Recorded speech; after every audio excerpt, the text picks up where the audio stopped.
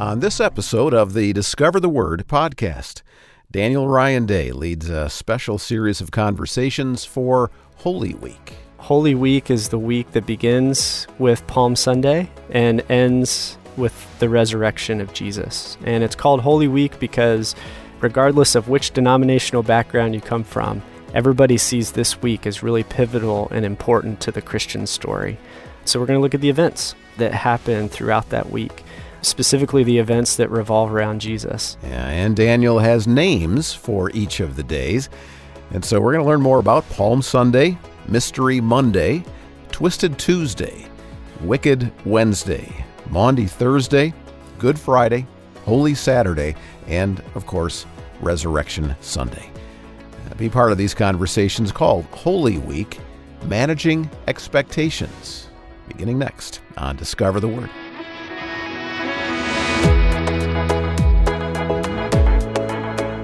And this is Discover the Word, the small group Bible study from Our Daily Bread Ministries. Great to have you here to talk about this special week for us as Christians and have some conversations that will help us to remember and reflect on what happened during those days leading up to the crucifixion of Jesus and then his resurrection. Around the table are Mark DeHaan, Elisa Morgan, Bill Crowder, and Daniel Ryan Day. And as I said, Daniel will be leading the group this time around, and you heard that he has names for each of the days of Holy Week, some familiar and traditional, and others not so much. And he'll explain the reason for that in just a moment. So to begin, they're going to talk about Palm Sunday and also what we're going to call Mystery Monday. Mystery Monday because we're not 100% sure what happened on Monday. There are some events recorded that could have been on Monday, likely were, but we don't know for sure. And so in part, that's why Mystery Monday. And all throughout this episode, there is this theme of expectations that will come up. And so that's where this study is going to begin. So I've heard that happiness is reality minus expectations. So sorry to give us a math problem to start this conversation off. But if you think about that, whatever the first number is, if the second number is a lot bigger than the first number, then you're going to end up with a negative number, right? So happiness is reality, so what's really happening, minus the expectations of what you thought would happen. So there's no such thing as happiness? Well, it depends. But I think maybe to dig into that a little bit, maybe we'll start with what was a time in your life where you had very high expectations and reality did not quite meet those expectations? One time? How about... I'm trying to be nice, Mark. Just one time. Is that the way we describe life? Right. Yeah, I think, you're really onto it, Mark, because in everything in life, whether we do it intentionally or not, we just naturally develop expectations. And with every one of those expectations comes an opportunity for disappointment. Yeah. Mm-hmm. I mean, a whole lot of life is more defined by failed expectations than it is by met expectations. This is just one story that hits me when you're describing this, Daniel. And Evan and I took this much longed for lifetime trip to Hawaii one time. And we had young kids, so it was extra fun because we got to leave them with grandparents and get away. And anyway, we landed and it was a monsoon. I mean, just pouring rain and winds howling and craziness. And all I wanted to do was walk on the beach. And, I went out there and my hair's all whipped around my face and it was just crazy. And I was so disappointed. So happiness minus reality. But then, what I did is I went and bought a baseball cap and bundled up in a sweatshirt, and I learned a whole different appreciation for the environment, just to be in the elements of nature. And it was awesome. But my expectations were, I had to tube them. Yeah, literally. Yeah, you're a lot more spiritual than I am because... I wasn't spiritual. My mind went to... a couple of years ago on Memorial Day, Marlene and I took one of our sons and his wife and his two sons, our grandsons, to a Major League Baseball game. The boys had never been to a Major League Baseball game before, and we got to the park, and I never knew they played baseball on the surface of the sun. but it was like 150 degrees. By the start of the second inning, I was the only one of our family that was still in the stands watching the game. Gosh. They were all trying to retreat from the heat. And so we ended up leaving after the third inning. And it was just this really not fun day. Yeah, so it's interesting, though, that so far everyone has given negative examples. But there are times, right, sometimes where we have expectations and we're like, oh, that's going to be fun. And then we go and then it's just way better than we ever expected. Can you think of one, Daniel? I'm thinking of, so I really enjoy symphonies and orchestras. And one time for my birthday, my wife bought me tickets to go to the symphony. Nice. And I expected it to be good. And I got there and either reality and expectations were really close, or if anything, the reality of experiencing it in person was better than my expectations. And I just, Lovely. yeah, it was a great memory. And so I think there are times, right? But expectations, they affect all of us and we carry them with us. And as you said, Mart, into just about every area of our lives. And today we're going to look at two stories that Mark describes where people had very particular expectations of what they were expecting to happen. But before we get to that, I want to give kind of the context for this week. So this week, we're going to follow Jesus through the events of what has traditionally been called Holy Week. So holy, that word just means set apart as special. We're going to need to stay kind of 30,000 feet on this series because there's so much scripture that happens between the events of Palm Sunday and Resurrection Sunday. And we just aren't going to have time in one series of conversations to be able to go through all of those different scriptures. Not to mention, a lot of us are pretty familiar with them. And so what I hope is that by looking at how all of these stories build on one another, maybe we'll see this week from a little bit different of an angle than we typically see the events of Holy Week. And it's going to have something to do with expectations, right? Yeah, and especially this conversation is going to have a lot to do with expectations. So what I'd like to do is go through Palm Sunday, Monday, Tuesday, Wednesday, Thursday, Friday, Saturday of Holy Week. And I need to say these are the things that could have happened because the Bible evidently did not feel that it was super important for us to know these events happened Monday. These events happened Tuesday.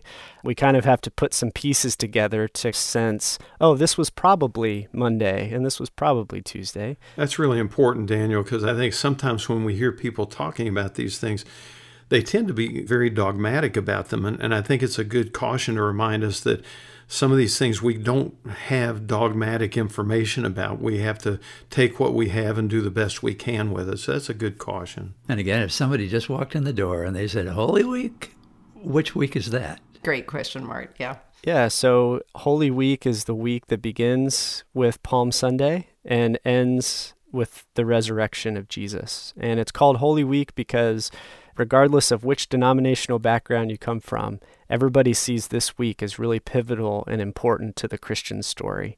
And so we're going to look at the events that happen throughout that week, and specifically the events that revolve around Jesus. And so I'd like to begin with Mark 11, which is what Mark calls Jesus' triumphal entry into Jerusalem. And we don't have time to read all of the verses, so maybe we can just kind of pick apart the story a little bit and emphasize a few different points. To begin, let's read verses 9 through 10. These are the words that the people, when Jesus came riding in on this donkey, these were the words that the people were saying, and so maybe we'll start there. So, Elisa, would you read that for us? Mark 11, verses 9 and 10. Those who went ahead and those who followed shouted, Hosanna! Blessed is he who comes in the name of the Lord. Blessed is the coming kingdom of our father David. Hosanna in the highest heaven. Yeah, so what's the context for these words? What are the events? What's happening? Well, Israel is under Roman occupation, and they're under Roman rule, and they, talking about expectations, they have an expectation of a Messiah, a deliverer, an anointed rescuer out of David's line, who will come and drive Rome out and set them free. And some of the symbolism that we see in the story here, what are they laying down before Jesus as he comes riding in on a donkey? Well, they've cut palm branches, but then they also take their robes, their coats, their outer garments, and lay them down. And I remember in other conversations we've talked about how that was a way you would give honor to kings, right? Yeah. Who conquered. So they're looking at Jesus as being a literal king, expecting this kind of conquering, right? And specifically, a king in the line of what line of kings? David, Yeah. yeah. And so they have palm branches, they have coats. These are signs of victory and triumph. They're signs of welcoming a king into Jerusalem. To Bill's point, their expectation is not only is this Jesus person the Messiah, but he is this king that's going to deliver them from Rome. And so that's the expectation that is built into what we call Palm Sunday. And then the next day, which is Monday, which doesn't have like a liturgical name. And by liturgical, I mean in the church calendar, we call Palm Sunday. And then later in the week, we're going to have Maundy Thursday, Good Friday, Holy Saturday. Monday doesn't really have a name, so we can call it Mystery Monday, I guess, for this. But we see Mark chapter 11, verse 12. What are the words there that we see? The next day, as they were leaving Bethany, Jesus was hungry. So the next day. And then we get to this really interesting story where Jesus comes into the temple. And what does he do in the temple on that day? Yeah, he creates chaos. Yeah. And what's some of the historical context there that Jesus is dealing with, or at least we think? Well, it seems as though by the time of Jesus, the religious system in Israel had become a banking aristocracy, if you will, and the temple had been turned into not simply a place for worship of God through the sacrificial system of Israel, but it had become a place where money was exchanged, where theft took place through the exchange of money, and it had really gone to a place of corruption that was actually kind of the opposite of what the intent of the temple was supposed to be. So it was already kind of a place of chaos, to your point, Mart. And then Jesus comes in and is quite upset with this whole system. Yeah, but the chaos of the hearts couldn't be seen. They were oblivious to it until he started turning over tables. Yes. So it was a scene of injustice, of abusing the poor. There were a lot of people that had to travel really, really far to get to Jerusalem for high holy days. And so they would sell maybe their lamb in their hometown and then bring the money, and they expected to be able to buy a lamb when they got to Jerusalem. But then they would get overcharged and wouldn't be able to offer a lamb, and so they might have to buy something else instead. And so there was just this spirit of injustice, this spirit of abusing those who were coming to worship God. And that is what Jesus, to your point, Mart, it seems like this chaos that he's bringing, but it's also this way in which he's fighting back against the way the temple has been used to abuse people instead of as a place of worship. And so we have these two pictures of expectations. Palm Sunday, they expected a king. And as we're going to find out as we go through the week, Jesus is a king, but not the type of king that they're expecting. The other picture of the Messiah in the Old Testament is the picture of a priest king, like David, who would lead in worship. And Jesus comes into the temple and does what they wouldn't have expected. That's an interesting point. I haven't thought of that before. Yeah. And so I want us to think through this week as we go through the different events that Jesus experiences. What are the expectations that we have of who God is, of how God should act? And how does Jesus push back against the expectations that we have of him? And I think what we'll find as we go through that Jesus doesn't necessarily meet the expectations we have, but that Jesus fulfills a reality that's much better than the expectations that maybe we think are more important.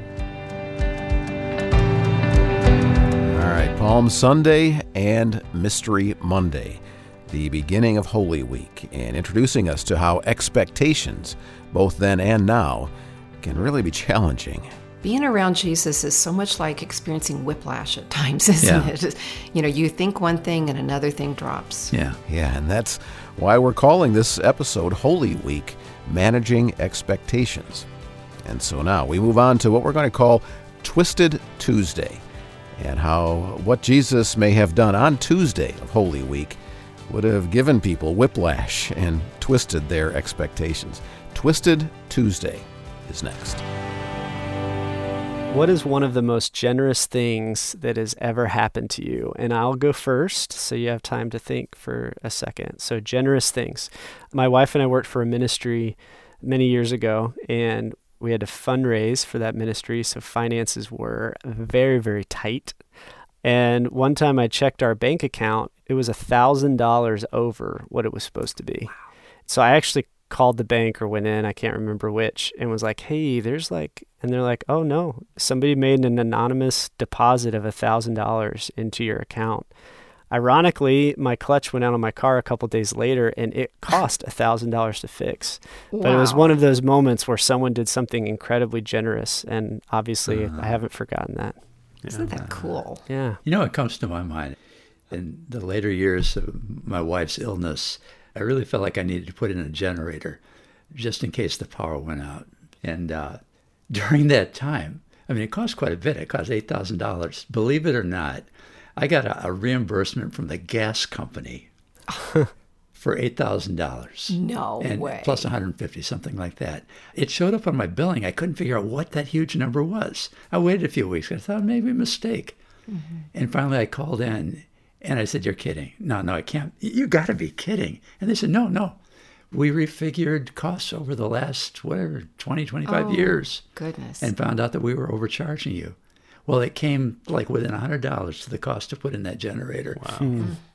A couple of years ago, and I don't know if I've ever mentioned it to you guys or not, but I grew up liking the Beatles, and I never got to see the Beatles in concert, and I just thought, that's something that I would have really liked to have been able to do, but, obviously it never happened. And then a few years ago, some friends made it possible for Marlene and I to go and hear Paul McCartney in concert, and the tickets were way beyond what should ever be paid to go to anybody's concert anywhere. And yet they gifted us tickets and some nice amenities that went with it. And they did it just because they knew that it would make me smile. And I just thought that was really, really terrific of them to do that. That's precious. Cool. Yeah. I'm thinking about a night on our honeymoon. Evan and I were out to dinner, and we went to pay the bill, and it had already been paid by somebody else in the restaurant. So, yeah, these are great stories. Yeah. What does that extravagant generosity, when we experience that, what does it do to us? How does it change us, change our perspective? Well, for me, just immediately, I remember about 2 years ago, Evan and I were out to dinner yet again, and we looked over at this couple. They were clearly celebrating an anniversary, and we paid their bill anonymously and left. Yeah, so it makes me generous, I think. Yeah, the whole pay it forward thing. Mm-hmm. To me, it's kind of humbling that somebody out of the clear blue sky would want to do something that nice for you. Mm-hmm. I don't deserve that, certainly, but I mean, I'm glad they did it. But at the same time, it's kind of like, wow, that's really amazing. And I think it's kind of humbling. It's like a wave in the shore. It buoys you up again and sustains you. In a way, it's kind of the unexpectations, where you start off with zero expectations, but something surprising happens that can not just make your day, sometimes it makes your whole year. Yeah. Well, and I intentionally asked about extravagant generosity, that word extravagant, which generosity really is kind of extravagant just by itself. But I use that qualifier word because this week we're looking through the different situations, settings, experiences that Jesus had during what is called Holy Week, or this special week each year where we remember what Christ did on our behalf on the cross and at the resurrection. And on Tuesday, which is the day that we're going to consider in this conversation, we're going to look at a situation where I don't know how else to describe it other than extravagant generosity, extravagant honor that a woman shows toward Jesus. This story shows up in Mark chapter 14. And if we look at just the beginning of verse 1, this is where it kind of indicates to me that it could have been Tuesday that this happened. Could somebody read just the beginning of Mark 14, verse 1? Sure. It says, "Now the Passover and the unleavened bread was 2 days off." 2 days off. And then when we get to Thursday, and Jesus has that upper room discourse with his disciples, and they experience basically the first day of unleavened bread. So it seems like maybe this is Tuesday. But again, we're holding that relatively loosely. And so let's look at this story beginning in verse 3 of chapter 14 and reading through verse 9. Okay. While Jesus was in Bethany, reclining at the table in the home of Simon the leper, a woman came with an alabaster jar of very expensive perfume made of pure nard, and she broke it and poured the perfume on Jesus' head. But there were some who said to one another in anger, "Why was this ointment wasted in this way? For this ointment could have been sold for more than 300 denarii and the money given to the poor." And they scolded her. But Jesus said, "Let her alone. Why do you bother her? She has done a good deed to me. For the poor you always have with you, and whenever you wish, you can do them good. But you do not always have me with you. She has done what she could. She has anointed my body beforehand for the burial. And truly I say to you, wherever the gospel is preached in the whole world, that also which this woman has done shall be spoken of in memory of her." That last part's sure true, because here we are 2,000 years later still talking about what this woman did, this moment of extravagant generosity or honor that she gave Jesus. I want to start by just looking at where did she pour this very costly oil? This section of scripture described it on his head and running down onto his beard, which is just beautiful. I think there's some other versions that say that she poured it on his feet, but it's important to note that the head here, yeah. Yeah, and throughout the Old Testament, we're given this picture of people being anointed, specifically on their head. What does that often come with? Sometimes it was the anointing of a king and setting apart a king, which kind of takes us back to our previous conversation of the kingly expectations that the people seem to have for Jesus. Yeah. And Aaron was anointed as priest. Yeah, but this was kind of also, I mean, in addition to the formal uses for kings and priests, wasn't it also, Daniel, something that would be done for someone who comes into a home as a guest, and they would be anointed with oil on the head as a way to refresh them from the heat of the day? Wasn't that part of it too? Yeah, and then also throughout church tradition and church history, there's been kind of a tradition passed down of anointing those who are sick with oil, and then also anointing people with oil to bless them. I bless you in the name of the Father, Son, and Holy Spirit. And then crossing, maybe someone's forehead with oil or something. Sort of as a sign of the Holy Spirit, yeah. Yeah, so signs of blessing, signs of anointing. When we see oil used in the Old Testament, we see it as setting something apart for something, and usually it's used in worship to God, so they could make a table that's set apart for worship to God. They set apart people as people who will lead in worship to God. What does Jesus say that he's being set apart for? Well, he makes an allusion to burial, Yeah. and that's what he makes this allusion to. She's anointed my body beforehand for its burial. Which is just the opposite of what we've been talking about. Right. And Bill, you mentioned a minute ago the expectation of the kingly Messiah that they had. And so this anointing would be seen as like, oh, okay, here's part of that expectation of him being a king. And then Jesus says, actually, I'm being anointed for my burial. That would kind of throw things off for them. Being around Jesus is so much like experiencing whiplash at times, isn't it? You think one thing and another thing drops. Yeah. There's also a sense, too, don't you think, Daniel, where when we get into the Good Friday portion of the story and you see the crucifixion and the events following the death of Jesus, they're in a rush and they don't have time to give full preparation to the body. And it's almost like this is preparing for that in advance. They're not going to be able to do what they need to do then. And she's participating in it ahead of time, in a sense. Yeah, absolutely. Some of the other themes I see here, too, in this story are just what we called extravagant generosity at the beginning, but it's also this extravagant worship that she is pouring out on him. So not only is it a very, kind of what you're describing, Bill, a very useful thing in that she's preparing him ahead of time for burial, but it's also this picture of beautiful worship. And it's interesting to see how the people around her respond. How do they respond to her worshiping Jesus or giving him honor, preparing him for burial in this way? Well, it's like whiplash again. I mean, it's said that this oil is worth more than a year's wages. And so the objection is she didn't have to go so overboard. She could have used just a drop or two, and then we could have sold this and taken care of the poor. Isn't that what you want us to do, Jesus? Isn't that what your gospel's about, Jesus? It's this constant juxtaposition of what we expect versus what happens. And yet her gift is extravagant. It's a gift of worship and love poured out in this moment when he really needs to know somebody understands his love. And the response again is their feeling is this is wrong. This is so wrong. Yeah. No self-awareness the way she comes in. Yeah. And then no awareness of what this is worth in pouring it out on him. There's also this little phrase, the first thing Jesus says is let her alone. And some scholars think that might mean that they tried to physically restrain her from doing this. And Jesus is, in a sense, saying, take your hands off of her by saying let her alone that way. So it may not have been just some anger or some indignation. There may actually have been some physical stuff going on too. And again, not what would be expected, as women were not valued in that way. And Jesus constantly honored women. Yeah.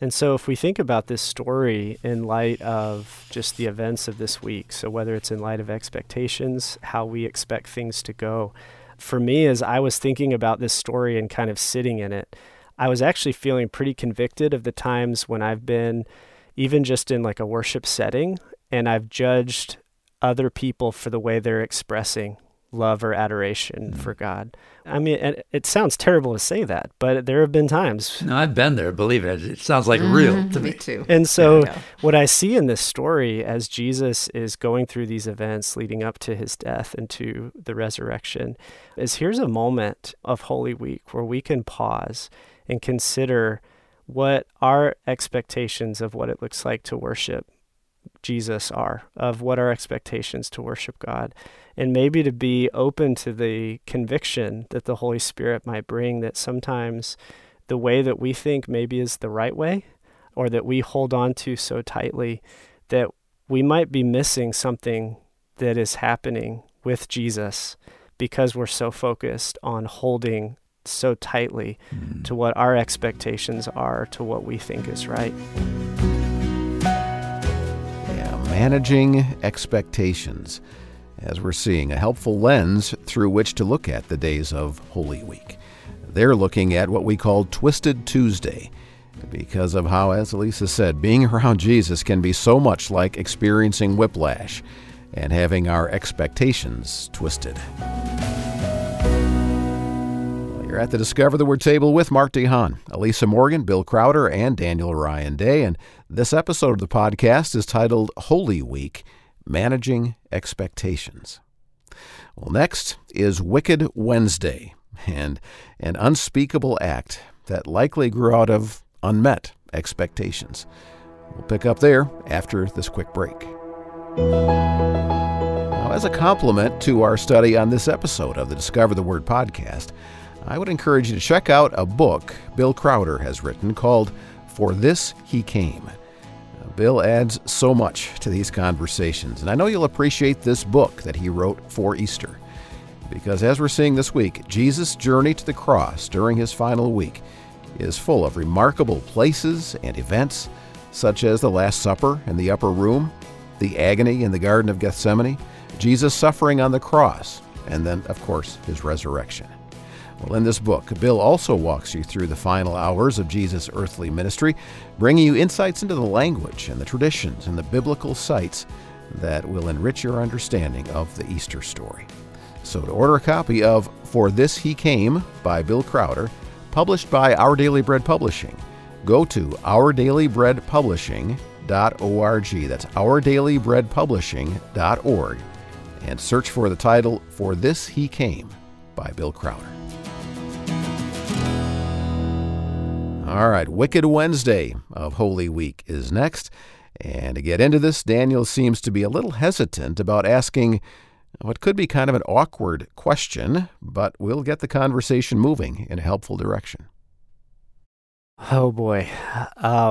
Let's see. How do I ask this question? I'm just going to go for it. What are some of your biggest regrets, if you're willing to share?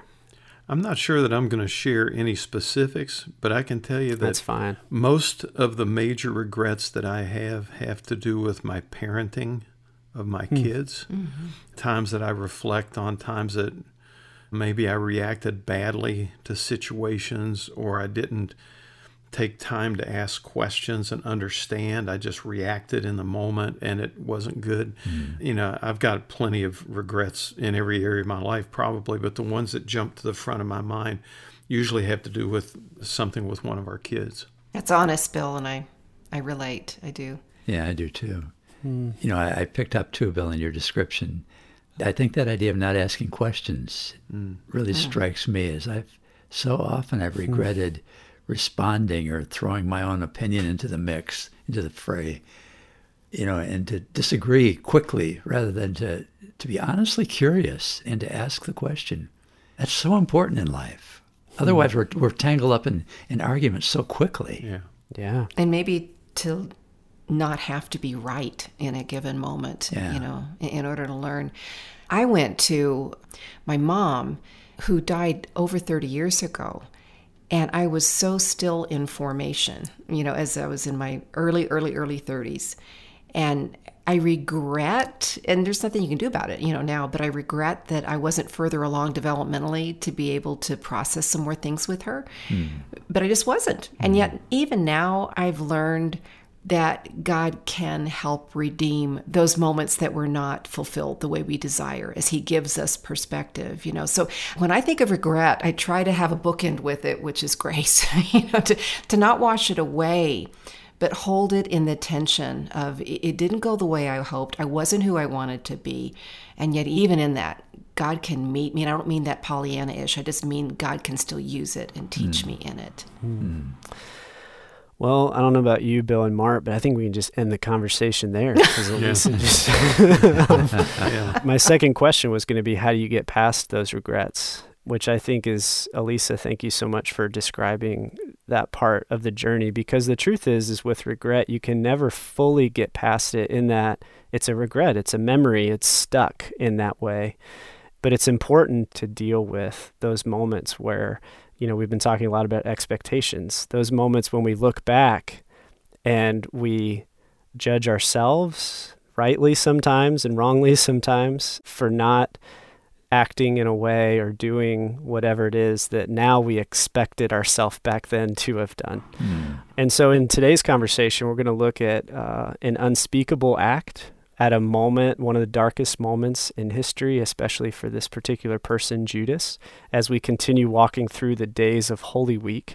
And we've been walking through the days, we've been looking at what happened on Palm Sunday, what happened on what we kind of called like Mysterious Monday, and what we could call, in the last conversation, Twisted Tuesday, because there's these twisted expectations. Today I want to look at Wednesday, and you could call it Wicked Wednesday. We have to be careful even calling it Wednesday, because it's really not clear when Judas actually goes to the chief priests and the Pharisees and decides to betray Jesus. But let's read three different accounts. Mark 14, verses 10 and 11. Bill, if you'll read that one. And then Elisa, if you'll have Matthew 26, 14 through 16. Okay. And then Mart, if you'll read Luke 22, 1 through 6. And we're just going to hear the way the gospel writers describe the events that happen. So Mark 14, verses 10 and 11. Then Judas Iscariot, who was one of the 12, went to the chief priests in order to betray him to them. When they heard it, they were greatly pleased and promised to give him money. So he began to look for an opportunity to betray Jesus. Okay, then in Matthew 26, then one of the 12, who was called Judas Iscariot, went to the chief priest and said, "What will you give me if I betray him to you?" They paid him 30 pieces of silver. And from that moment, he began to look for an opportunity to betray him. And then Luke 22 says, "Now the festival of unleavened bread, called the Passover, was approaching, and the chief priests and the teachers of the law were looking for some way to get rid of Jesus, for they were afraid of the people. And then Satan entered Judas, called Iscariot, one of the 12. And Judas went to the chief priests and to the officers of the temple guard and discussed with them how he might betray Jesus. And they were delighted and agreed to give him money. He consented and watched for an opportunity to hand Jesus over to them when no crowd was present. Well, that's ironic. I'd never seen that last little bit, when no crowd was present. That's the opposite of what happened, isn't it? Mm-hmm. Yeah, what I found really interesting as I read these in that order was Mark tends to always be the shortest in stories. So he'll give us like the Cliff Notes version. And then it tends to expand as you get into Matthew and Luke, and sometimes that switches. It's not an exact science. But one of the things I notice is progressively, as we read from Mark to Matthew to Luke, we get little details of the story that one of the others didn't include. So, for example, Mark didn't mention that it was 30 pieces of silver. He didn't mention that Judas asked the question, "What will you give me if I betray him to you?" And then even just the phrase, from that moment, he began to look for an opportunity to betray Jesus. And then when you get to the Luke story, you see, then Satan entered Judas, called Iscariot, which is a new detail to the story that Matthew and Mark didn't give us. But the one thing that all three of them give us, and it's almost like they're trying to pound us in the face with it, one of the 12. One of the 12. Yeah. One of the 12. I mean, they don't let up on that. Good point. Yeah, and I think that's where this theme of expectations is important to mention, because when you're reading the story, you would not expect, I mean, now we expect Judas to be the one that betrays Jesus because we're so used to the story now, right? Like this is like a picture on the wall that we've seen for 1,000 years. But if you were reading this story for the first time, that is the moment you go, whoa, I didn't expect one of his 12 to be the one who betrays him. And plus, he was probably the most trusted among them. He was holding the money. Yeah, in fact, what are some of the other things, like the meaning of his name and things like that? Well, we talked about the fact that the name Judas means praise. It comes from the name Judah. And so his name is the opposite of what he does. Instead so ironic. Of praising, he betrays. Yeah, there's great irony. The name Iscariot, some people say it means dagger man, because Sicarii were assassins, so man of the dagger. Others say he was from a village called Kirioth, so he was a man of Kirioth, and if that's true, he was the only disciple that was not from Galilee. You also had mentioned to us about the potential motives that Judas had. Which have to do with expectations, right? Because some think that if he was a dagger man, then he would have been in the company of the zealots who were trying to physically, through terrorism, basically, trying to drive Rome out to gain their freedom. And so he would have been very much anxious for Jesus to declare for kingship and kingdom. Yeah. And if nothing else, one of the themes that we see with Judas throughout the whole story of the Gospels is greed. Yeah. He's the money keeper, and he keeps slipping a little bit of money out for himself, which is interesting that, in fact, we get a glimpse that Jesus even knew potentially that he was doing that. And yet, for some reason, to your point, Mart, there was this trust or this picture of not confronting Judas on that piece. But we see Judas struggling with greed, which interestingly is also one of the temptations that Jesus experienced. That was one of the things that jumped out to me as I was thinking about, what does it mean that Satan entered Judas? I think maybe that language feels a little intense to us, but all of us can think of the times in our own lives where the enemy has whispered something into our ear and we have done whatever that thing is that the enemy has whispered into our ear. And then maybe later realized how evil, how despicable that was. And we see just a tiny bit of that, perhaps, as you're suggesting, Daniel, in the Mark 14 telling that we looked at in our last conversation of the woman lavishly anointing Jesus' body. And it's Judas who objects in that particular passage. And so money has bugged him, so this pouring out of money has bugged him. And then just a little bit later, he goes and turns Jesus in, so to speak. Yeah. And just in case we think that Satan is the one that is doing all this and Judas is just some kind of robotic figure in this story, that's one of the details that Luke helps us with. It says at the very end of that section, so he, Judas, consented. Judas agrees with what the chief priests, the officers of the temple police or temple guard wanted to do. He consents, he gives in. And the reason I think this is such an important story for us as we walk through, in a memorial fashion, the events of Holy Week, of the events leading up to Jesus' death and resurrection, is traditionally this has been an important week to remember our own brokenness and how it affects us. And oftentimes as Christians, especially on this side of the resurrection, we tend to really move past the brokenness quickly and say, but I'm rescued by Jesus. So, oh yeah, I struggle with that, but I da-da-da-da-da. And I think what Wednesday offers us in Holy Week is a day to not move quickly past the brokenness within us, too. To ask the question, what is the Judasness in me? Where are the places where I have betrayed my faith, my Savior, my friends, where I've been a cause of injustice in the world, where I've given in to greed, wanting more and more of what I have enough of already? What is the Judasness in me? And I think it's important for us to sit and to think about that during Holy Week as we prepare, yes, for Jesus to die on the cross, but also for him to rise again and ultimately free us from the brokenness that we have within us. Wicked Wednesday and the betrayal of Judas and God's ultimate redemption plan. And just a side note, in our next podcast, Bill is going to lead us into a more in-depth look at the story of Judas. We'll dive deeper into who Judas was, what he did, and how Jesus responded to him. I think you're going to find that fascinating. Well, we're talking about Holy Week, managing expectations, and so next is Thursday of Holy Week, Maundy Thursday. Now, you may be familiar with what Maundy Thursday is, but you may also be like some of the members of this Discover the Word group, and you may not always have been completely clear on what Maundy Thursday is about. So we are in this series of conversations on the events of Holy Week, and we've looked at what happened on Palm Sunday, what happened on Monday, what happened on Tuesday, what may have happened on Wednesday. And now we come to the first day that in church calendars is actually named, and it's called Maundy Thursday.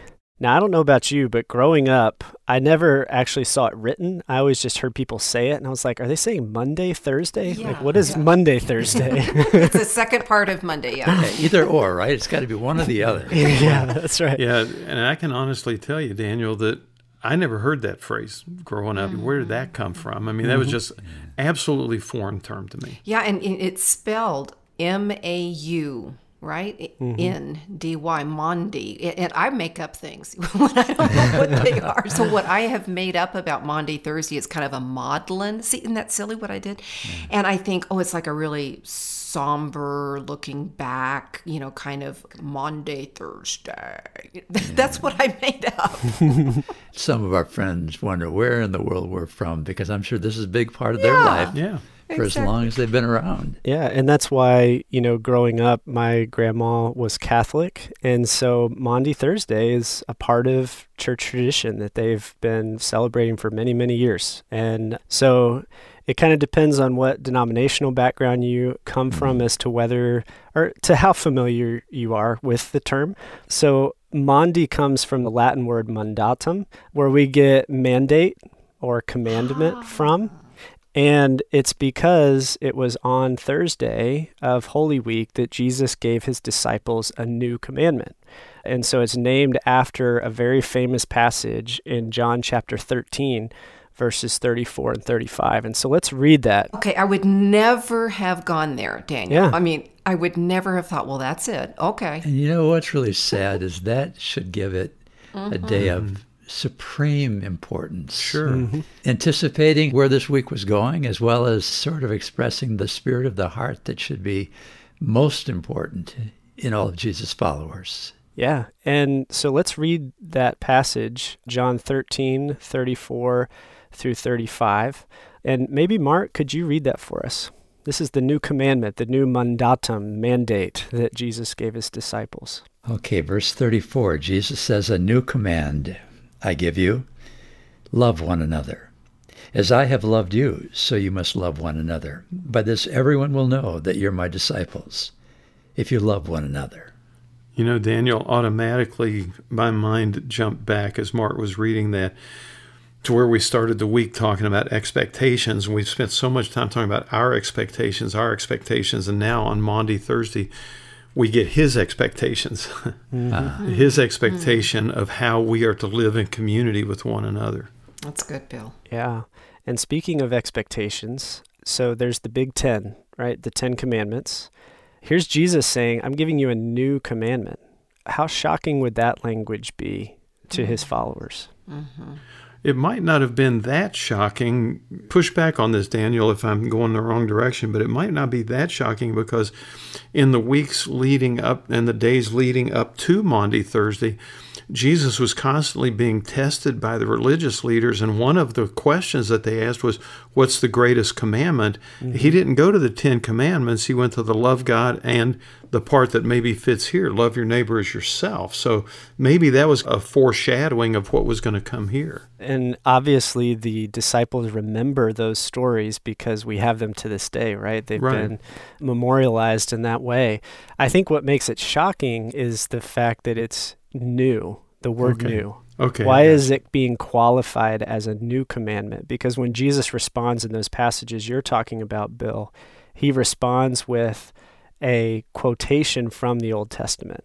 He's quoting from Deuteronomy. He's quoting from Numbers to give them the greatest commandment.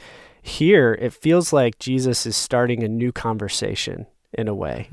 So push back on that a little bit, especially within the context of everything else Jesus says in what's called the upper room discourse. What is happening here that feels new? Well, there's more of a shift. It's more of almost a U-turn. Instead of saying which is the greatest of the old commandments we're familiar with, it's like here is a new commandment, and that's even more shocking. And I think, too, you talked about the Big Ten, the 10 Commandments.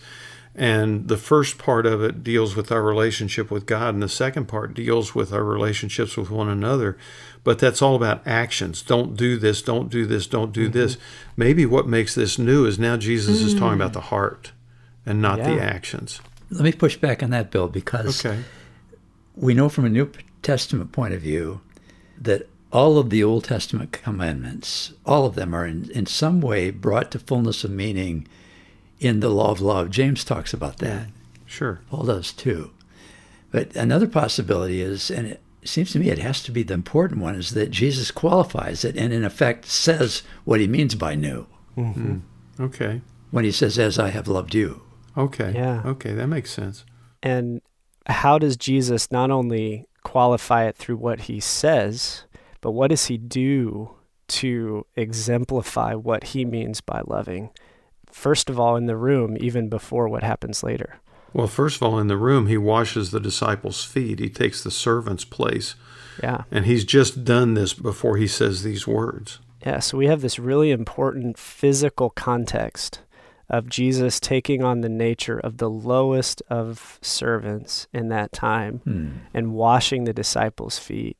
And it's such a big deal that Peter, what does Peter want Jesus to do? No way. Wash his whole body. Yeah, first he says no way because it's such a big deal, Mart. And then to your point, Elisa, he's like, well, in that case, go ahead and just wash all of me because of how loving this moment is. Talk about shocking expectations. Here's Jesus, the rabbi. Yeah, and the rabbi says, if you won't let me do this, you have no part of me. Yeah. And that's when he says, okay, all of me. So I think what Jesus is doing here is basically in the spirit of what he's been doing all along, which is you've heard it said, but I say. You've heard it said that this is the way you're supposed to live. What I want to draw your attention to, though, is, the actions, they do matter, but not as much as the heart behind which the actions come. The Sermon on the Mount, Jesus talks about specific commandments in the Old Testament and then says, you know what, though? This is the real heart behind it. And so here in the upper room, we see Jesus saying, here's the new commandment. If nothing else, here's the new thing I want you to focus on. And that's loving God, loving others, but specifically loving others because of the way that I have loved you. How does that fit within this context of this week of events? It's a shocking thing to see Jesus in the role of the servant after just a few days before he was being lifted up as a king. Mm-hmm. And to see him on his hands and knees washing feet a couple of days after cleansing the temple and turning over tables. I mean, it just seems to be a very different picture of Jesus that we're being given. Mm-hmm. And the reality of where he's going to take it in terms of how he acts out further beyond washing feet or praying for them or breaking bread for them, to take it to the cross. This is the way I love you, and this is how I'm asking you to love each other. Yeah, and so what we see in this story, and of course we only read 2 verses of it, but what we see is Jesus is explaining to them all that Moses had written about him, all the law had written about him, all the prophets had written, all of this pointing to him. So Jesus is taking the whole story of Israel and he's saying, hey, something new is happening. It was all pointing to this. So he takes the expectations of what the Old Testament story was and he says they are met in me. The other thing Jesus could be doing here too is something that rabbis were kind of known for at that time, right? They had taken the commandments of the Old Testament and they had expounded on those commandments to, I think originally they were trying to make it more helpful to their followers. Like, this is what it means to actually live out the commandments. But often what would happen is as a rabbi is expanding on, say, keep the Sabbath, they would begin to add all of these layers of here's how we can protect ourselves from breaking the Sabbath. Here's how, okay, let's not pick any grain. Hey, if your animal falls in the ditch, maybe you shouldn't help the animal out because that might be work. Hey, don't walk too far. Oh, hey, don't carry your mat. That would probably be work. And so rabbis would complicate it over time. But what we see with Jesus here is he's almost doing the opposite, which is like, hey, I know you've been hearing your whole lives how hard it is to follow God. Here's a new commandment. Love one another just as I have loved you. And so we see this model of selfless love that Jesus gives his disciples on Maundy Thursday, this new commandment of love. And I think what it does for us is it frees us to realize, first of all, walking with Jesus is much easier in some ways, or at least much more simple than I make it out to be, because it's about walking in relationship. But that relationship is possible because I have been so loved by him first, that I then can not only love him in return, but then love those around me as well. Yeah, the commandment is simple, and yet it's something we all wrestle with. Love one another just as Christ has loved you. And Jesus washing the disciples' feet and giving that command, that mandate to his followers is what Maundy, or Mandate Thursday, is all about. Well, this is the Discover the Word podcast with Mart DeHaan, Elisa Morgan, Bill Crowder, and Daniel Ryan Day. And we're walking through each day of Holy Week in a series called Holy Week, Managing Expectations. And expectations has been a common theme in these conversations, and how expectations of Jesus, both then and now, play a huge role in our understanding of what God was doing. And so in this last segment now, they're going to talk about Good Friday, and why do we call it Good Friday, and Holy Saturday, looking ahead to the triumph of Resurrection Sunday. And so let's listen. We're in a series of conversations on the days of Holy Week. Holy meaning set apart as special, week because it's a week of time. And we've talked a little bit about how these are, especially at the beginning of the week, the days are a little loose because the Bible was not as concerned with telling us what events happened on which day early on. But the Bible does give us these stories of events that happened kind of in progression. And so beginning with Palm Sunday, what did we see? And then what are some of the other days that we've talked about and what happened?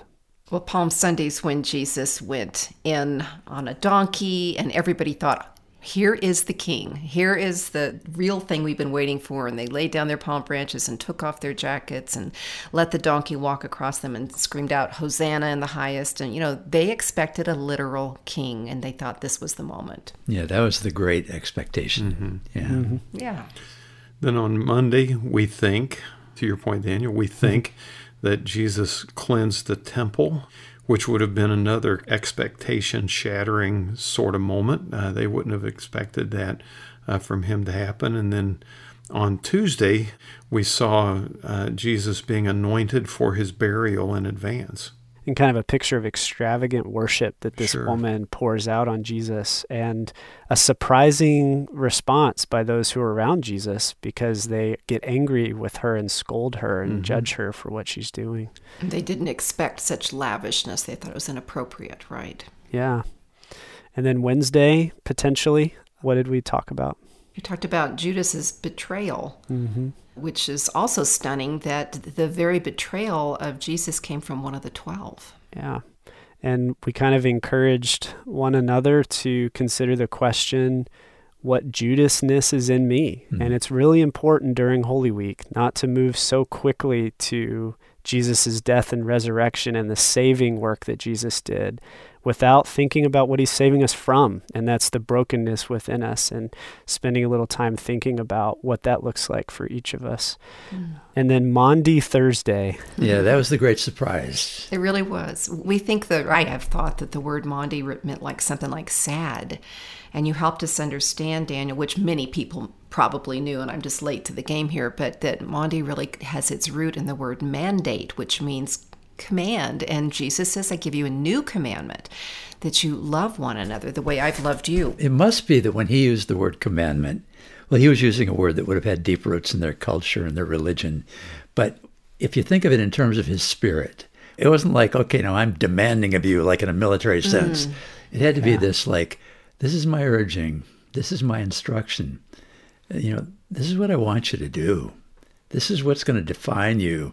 And there had to be a real spirit of that word that would give a wonderful, rich meaning to it. And even the context, Mart, helps us see that, where he washes the disciples' feet, he prays for them, he teaches them, he promises that the Holy Spirit's going to come help them with this new commandment that he has given them. And so you're right, the whole spirit of that is like a loving invitation, but an invitation where it's like, but I really want you to come. Yeah. And so, yeah, I think you're right. Well, let's look at the last 2 days of Holy Week, which lead up to Resurrection Sunday, and it's Good Friday and Holy Saturday. Good Friday, I don't know about you, but that has always felt like a weird term to me because it feels like it should be called Bad Friday, not Good Friday. Yes, Dark Friday, something, yeah. Yeah, what I've always thought, Daniel, and I don't know where I heard this, but I know it came from somebody other than me, but that it was not Good Friday because what happened was good. It was Good Friday because of what was accomplished by what happened. Yeah. Well, I kind of did a little bit of research on the semantics of the word good and some of the meaning that traditionally has come with the word good. And when I say traditionally, I mean just historically. And the word good used to have a sense of sacred to it. So when you called something good, it was like using the word sacred, which means set apart for something special or holy. So we could also call it Holy Friday or Set Apart Friday or Sacred Friday because of what happened on that day. So I think that sense of good is this sense, Bill, very much what you were describing of we're not looking at these events and saying, oh, that was good. We're looking at what happened as a result of the events, and it's like, wow, that is special. That is set apart. That is as ugly as can get when it comes to human history. Yeah. But what happened as a result of that ugliness was something very good for the world and for us. One of the other things that I noticed when I was looking at some of the meaning behind the word good is in Old English, they actually used to call this Longa Friday, which means long, so just Long Friday, which is another helpful way to think about the events of Friday because so much happens in this day. And so much scripture is dedicated to what happens on this day. I mean, think about just the multiple trials that we see. I mean, a trial is like a big event throughout human history. And we see multiple trials in this one day. Jesus before the council, Jesus before Herod, Jesus before Pilate, Jesus before Pilate again. So we have like all of these trials that happen. Peter's betrayal happens on Long Friday or Good Friday. Jesus is beaten, tortured, and crucified. He's put on the cross both naked and shamed. That one really stuck out to me as I was thinking about just the whole story of the Bible and where the story begins. You have Adam and Eve in the garden at the beginning of time, naked and not ashamed. And you have Jesus on the cross, naked and shamed. And just how he's completing the story, right? He's bringing more meaning to what happened in the garden by experiencing the opposite. Yeah, and he had covered their shame in the garden. And now he's allowing them to rip it off of himself. So full circle. Wow. Yeah. Jesus is also mocked by one criminal, and the one on the other side believes in him. Jesus felt forsaken by God. I mean, can we just pause there for a moment and relate to feeling forsaken by God? Have you experienced that before? I mean, those moments when life feels out of control, right? And all you can think about is all of those lament psalms where David cries out, "How long, O Lord? How long are you going to abandon me? How long are you going to..." I mean, you hear the echoes of that in Jesus' words on the cross and so many times in our own words as well. Yeah. Ultimately, Jesus dies on Long or Good Friday. And talk about expectations again. The first believer we see in Jesus after his death is who? Roman soldier. Yeah, a Roman centurion becomes the first believer. This Gentile looks and says, wow, truly this was the Son of God. And then Jesus is buried, and who is he buried by? Well, not the disciples. Right. Not the 12, but he was buried by disciples in terms of the women who were followers. Yeah, that's counterintuitive right there. It's counter expectation. Yeah, and he's also buried by a member of the council.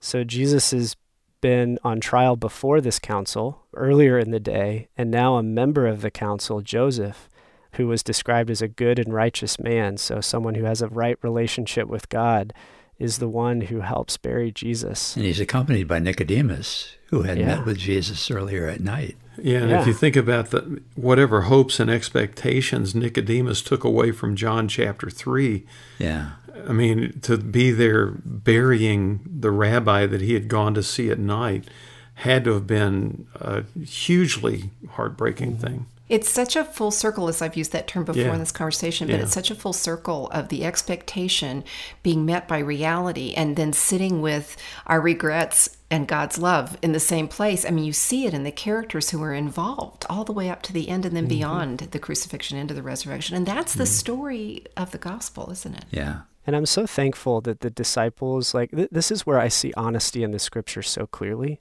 Because if I was telling this story later, as a disciple, I would have maybe wanted to put myself there burying Jesus or something. But the fact that this story has been passed down to us as, we all ran away and it was a member of the council and the women that buried Jesus.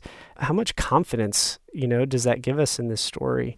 And so all that happens on Long Friday, and then we get to the great inhale, Holy Saturday, this day of rest. And where is Jesus laid to rest? In what location? In a garden. In a garden. So just like where Jesus was on the cross and he was naked and shamed, and in the garden, Adam and Eve were naked and not ashamed, the story begins in the garden, and here Jesus is resting dead in a garden as the whole world begins to be made right again. And so we have this moment of new creation in the garden. And a lot of people remember Holy Saturday as a day of quiet, a day of rest, a day where some people will eat like mourners. So they'll snack a little bit throughout the day, but mostly fast and pray and kind of take on that spirit of mourning, not because we don't need to mourn anymore. Jesus rose again, but in order to really feel the weight as much as we can of that week. And so maybe a good place for us to end this conversation as we prepare to experience Resurrection Sunday is to rest in the fact that even though we can look back now and see the resurrection and see the hope that comes from the resurrection as Jesus delivered us from sin and death, we live in a world where we experience the brokenness of sin and death still. We live in a world where, just like Jesus was resting in the grave on Saturday, we kind of live in Holy Saturday every day as we await when Jesus will return and finally make all things right. I just want to end by praying for us and for all who have joined us at the table, just as we think about the events of Holy Week, this set apart as special week. What are our expectations of who God is and how he works? And how can God meet us in those expectations? and not just meet us in our expectations, but deliver a reality that is far better than anything that we could have guessed or created ourselves. And so, Mart, I'd like to ask you, would you be willing just to pray for us as we think about these events that happened 2,000 years ago and how they are still impacting us today? Our Father, in this week that we've been contemplating, you have taught us so much about yourself, that you are so much better than what we can see or than what we expect. And you, Father, are with us now. By your Son, you've rescued us. And in anticipation of his return, we can see, Father, where this week was really going. May we live with confidence in you and in anticipation of great expectation of that day. Yeah, thanks, Mart. Holy Week, managing expectations. And thank you, Daniel, for leading us in this discussion. I think we've all been reminded of just how life-changing the events of Easter were. And even if we've heard this story a million times, I think there are still new insights we've taken away from focusing on what happened Palm Sunday through Resurrection Sunday.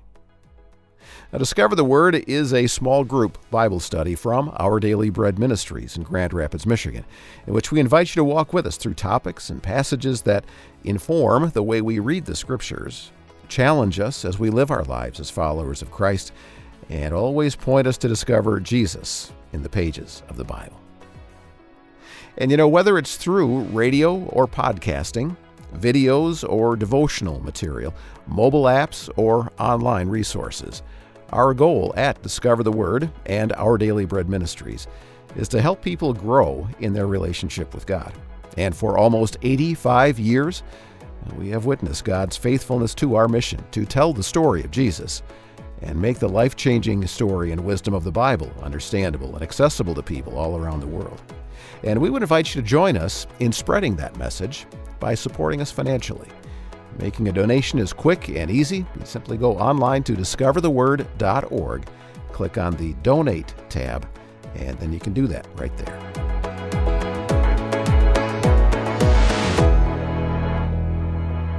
Well, thanks for listening. I'm Brian Hettinga. Discover the Word is provided by Our Daily Bread Ministries.